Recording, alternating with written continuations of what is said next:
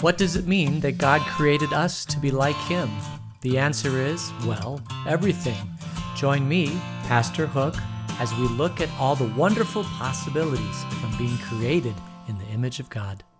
We are going to look at Genesis 1 and some implications of Genesis 1. I know this sounds crazy. We just did Genesis.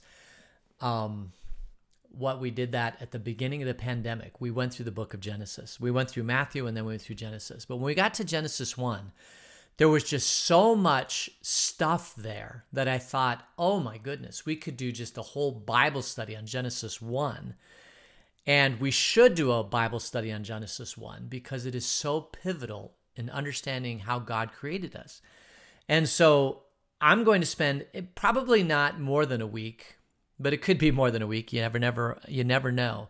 Just taking a look at Genesis 1 because it has so many implications for what's going on in the world today that I feel, and I didn't do it when we were in Genesis 1 because I'm like, if I go down this path, it could take a month. And we don't have time to go through Genesis. If I spend a month on Genesis 1, people are going to freak out.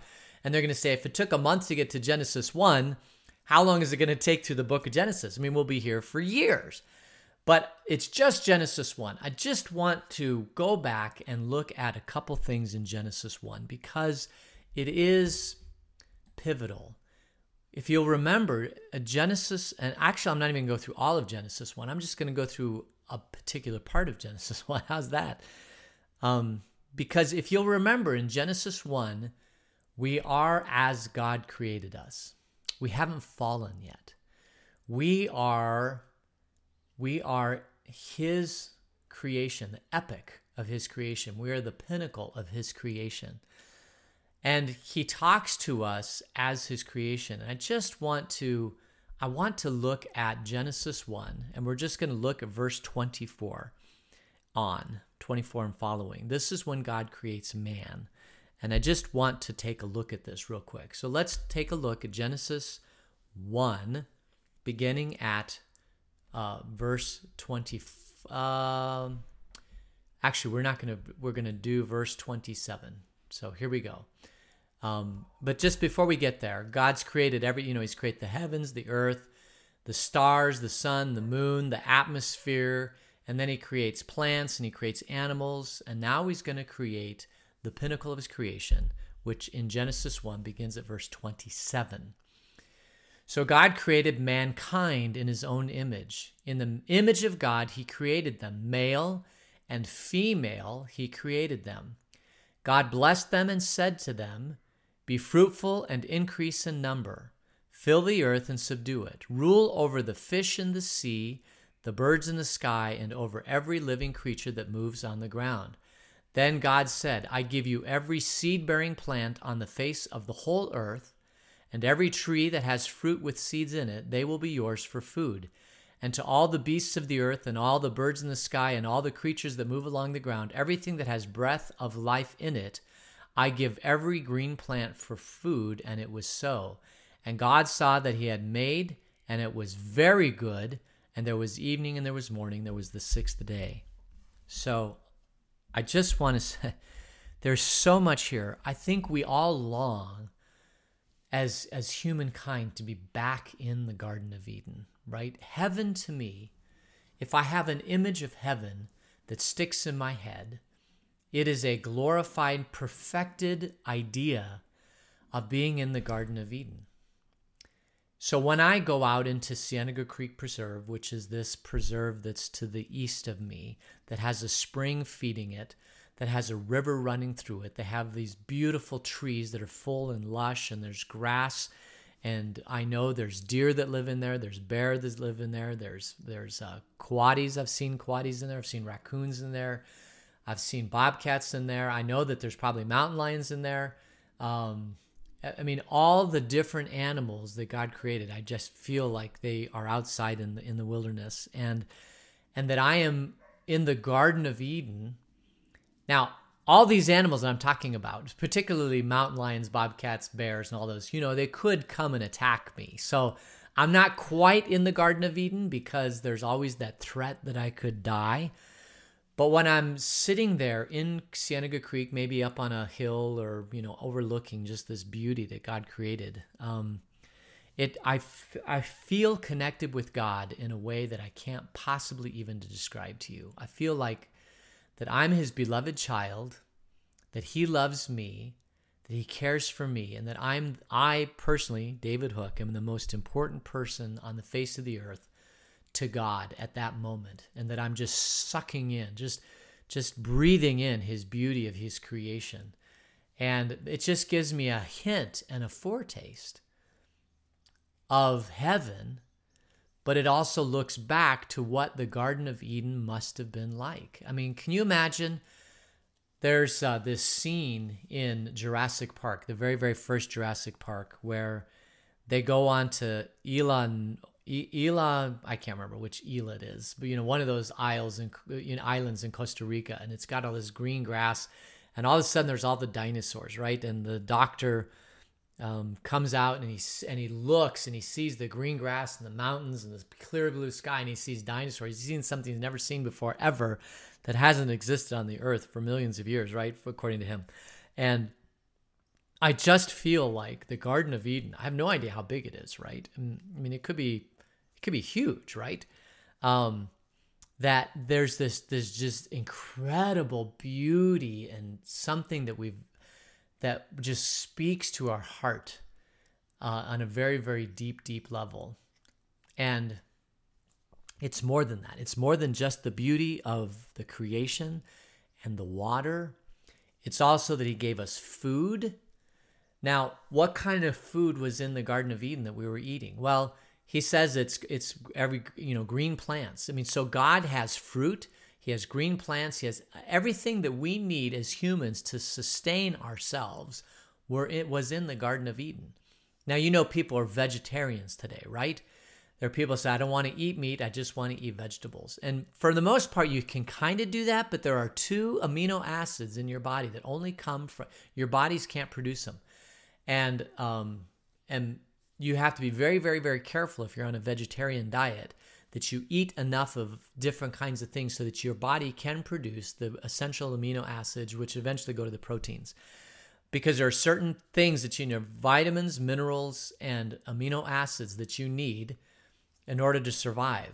But I would like to think that if we could survive in the Garden of Eden, that there was a food in the Garden of Eden that was so good for us, that it replenished us and had everything that we would need to survive. And maybe that food doesn't even exist anymore, but maybe the seeds of that food exist. Oh my goodness, you just think about that. If we could find the Garden of Eden and find those seeds, or right outside the Garden of Eden, because we were kicked out of the garden, maybe that food existed right outside of the Garden of Eden. That it was the longevity gene food, right? That if we would eat that food, it would heal the lysosomes in our body that cause us to age, improperly. We know that in Genesis, there was somebody, Methuselah, who lived 900 and something years, 950 years. They're 968, 948, I don't know. Anyway, there was a person, Methuselah, that lived for a long time. And that person lived, probably had access to the food before the flood. Maybe that whole food source was eliminated in the flood. I'm just vamping here because I think about these things. That maybe we can live to 1,000 years if we had the ability to eat the food that was in the Garden of Eden that made us live a very long time, that we just don't have that food. But maybe science will find it at some point. Because God put us in the garden and he gave us 2 commands, just 2 commands. Well, first of all, he made us male and female. That is not surprising that we're created in his image, male and female. Every other animal in the animal kingdom is created in male and female.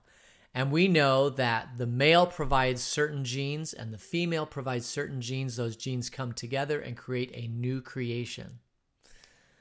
Now, all of creation does this, right? All the birds do it, the animals do it, even plants do it. All of these different parts of creation come together. You need the male part, you need the female part for them to come together and create new life. And every other part of creation does this, which means that mankind does this also. And we are created in the image of God. What does it mean to be created in the image of God? We're going to spend some time in that this week.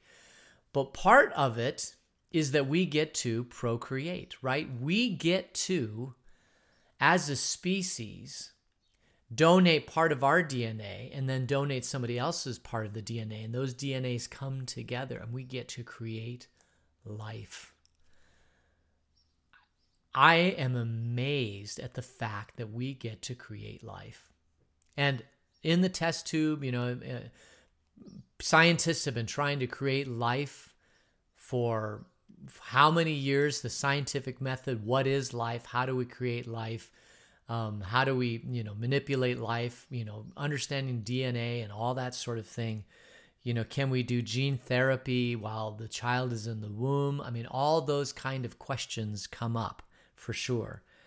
But the simple fact is that we as a human species, created in the image of God, get to create life. And we have this massive brain in our head that allows us to follow the two commands that God gave us in the Garden of Eden. And I want you to just listen to them. They're the Eden commands.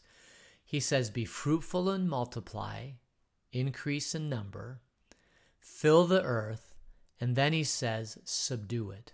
Rule over the fish, the birds, the sky, every living creature that moves on the ground. In other words, everything. In this earth, we are the pinnacle of God's creation. We have this super brain that God gave us that allows us to be created in the image of God. When God created mankind in his image, he doesn't create us like the lizard or the javelina or the bobcat or all these different animals. We have control over our environment in a way that no other animal does because we're created in the image of God. And because we're created in the image of God, he tells us to be fruitful and multiply and fill the earth and subdue it. That is a command of God. Why? Because he created us in his image to be able to have children, to create children, to love them in a way that the rest of the species of this earth cannot love them, and provide for them, and and rule over our children. I mean, that's probably not a great way to say it, but because they are our children, because they come from our DNA and we love them, that we get the great blessing in this world to rule over our children, to basically have children and to be almost like God in their life to them, at a way that all the other all the other species are not like that. We get to love our children, and we get to raise our children. We get to subdue the earth and subdue the earth with our children. There's something about the way God created us in his image that is different from every other animal on this earth, in that we get to create life, and then we get to be almost like God in raising that life and growing that life and being intelligent human beings to that life, which is different. I know that other animal species like elephants have children that they love, but they are helpless because they've got a smaller brain. We, as a humankind species, have ability to love and raise our children in a way that no other species has. And that is a great gift from God. It is a huge gift from God. Unlike any other species on earth, we get to have children and raise them and nourish them and help them to grow. And then at some point, we get to watch them, or they get to leave home and have their own children and raise their own children. And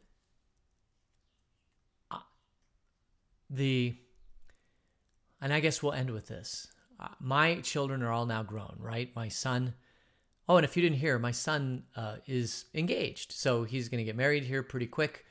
And so I'll have 3 out of 4 in that category. And they, at some point, these children will have their own children. But it's not until your children, you raise them in the heat of the battle, right? Raising your children for 18 years, the heat of the battle. But then they go off to college and you look around at your life and you say, what else in this world could possibly compare to the joy of having children, right? And there are lots of things. I mean, there's other things you can do in life. Don't get me wrong. But when you've created life and raised that life and then see them leave and you realize that there is nothing in this world ever that will compare to having children. I mean, and I say this, I have had the great fortune to do some amazing, wonderful things in my life that I'm not going to get into. But I have been very, very fortunate to be in some very, very good locations to be able to do some amazing things. None of them compare to having children, to raising children. It is the greatest joy, the greatest blessing. And you don't even, you realize it when you have them at home and all that sort of thing, but when they go off and you look back and you reflect on what was that whirlwind that we just had, you realize there's nothing in this world that even comes close. There's nothing in this world that could come even close to the joy of having children and raising children than seeing them leave. It is as close to God as we get in this world, right? Having our brain, having children, raising those children, and being master, parents being loving and caring, compassion, master over those children. There's no greater thing. And so when God says, be fruitful and multiply, fill the earth and subdue it, he's calling mankind to do this. It's hard. There's a lot of pain involved, and we'll get into that. But back then it was a no-brainer, and they didn't have any of the pain from childbirth or supplying the needs of the children, all that sort of thing. And so God, when he gives this command, it's not because of anything else than God loves mankind. He created mankind in his image, and he wants mankind to experience the joy of what it's like to be in the image of God, which is to subdue the earth and to be fruitful and multiply.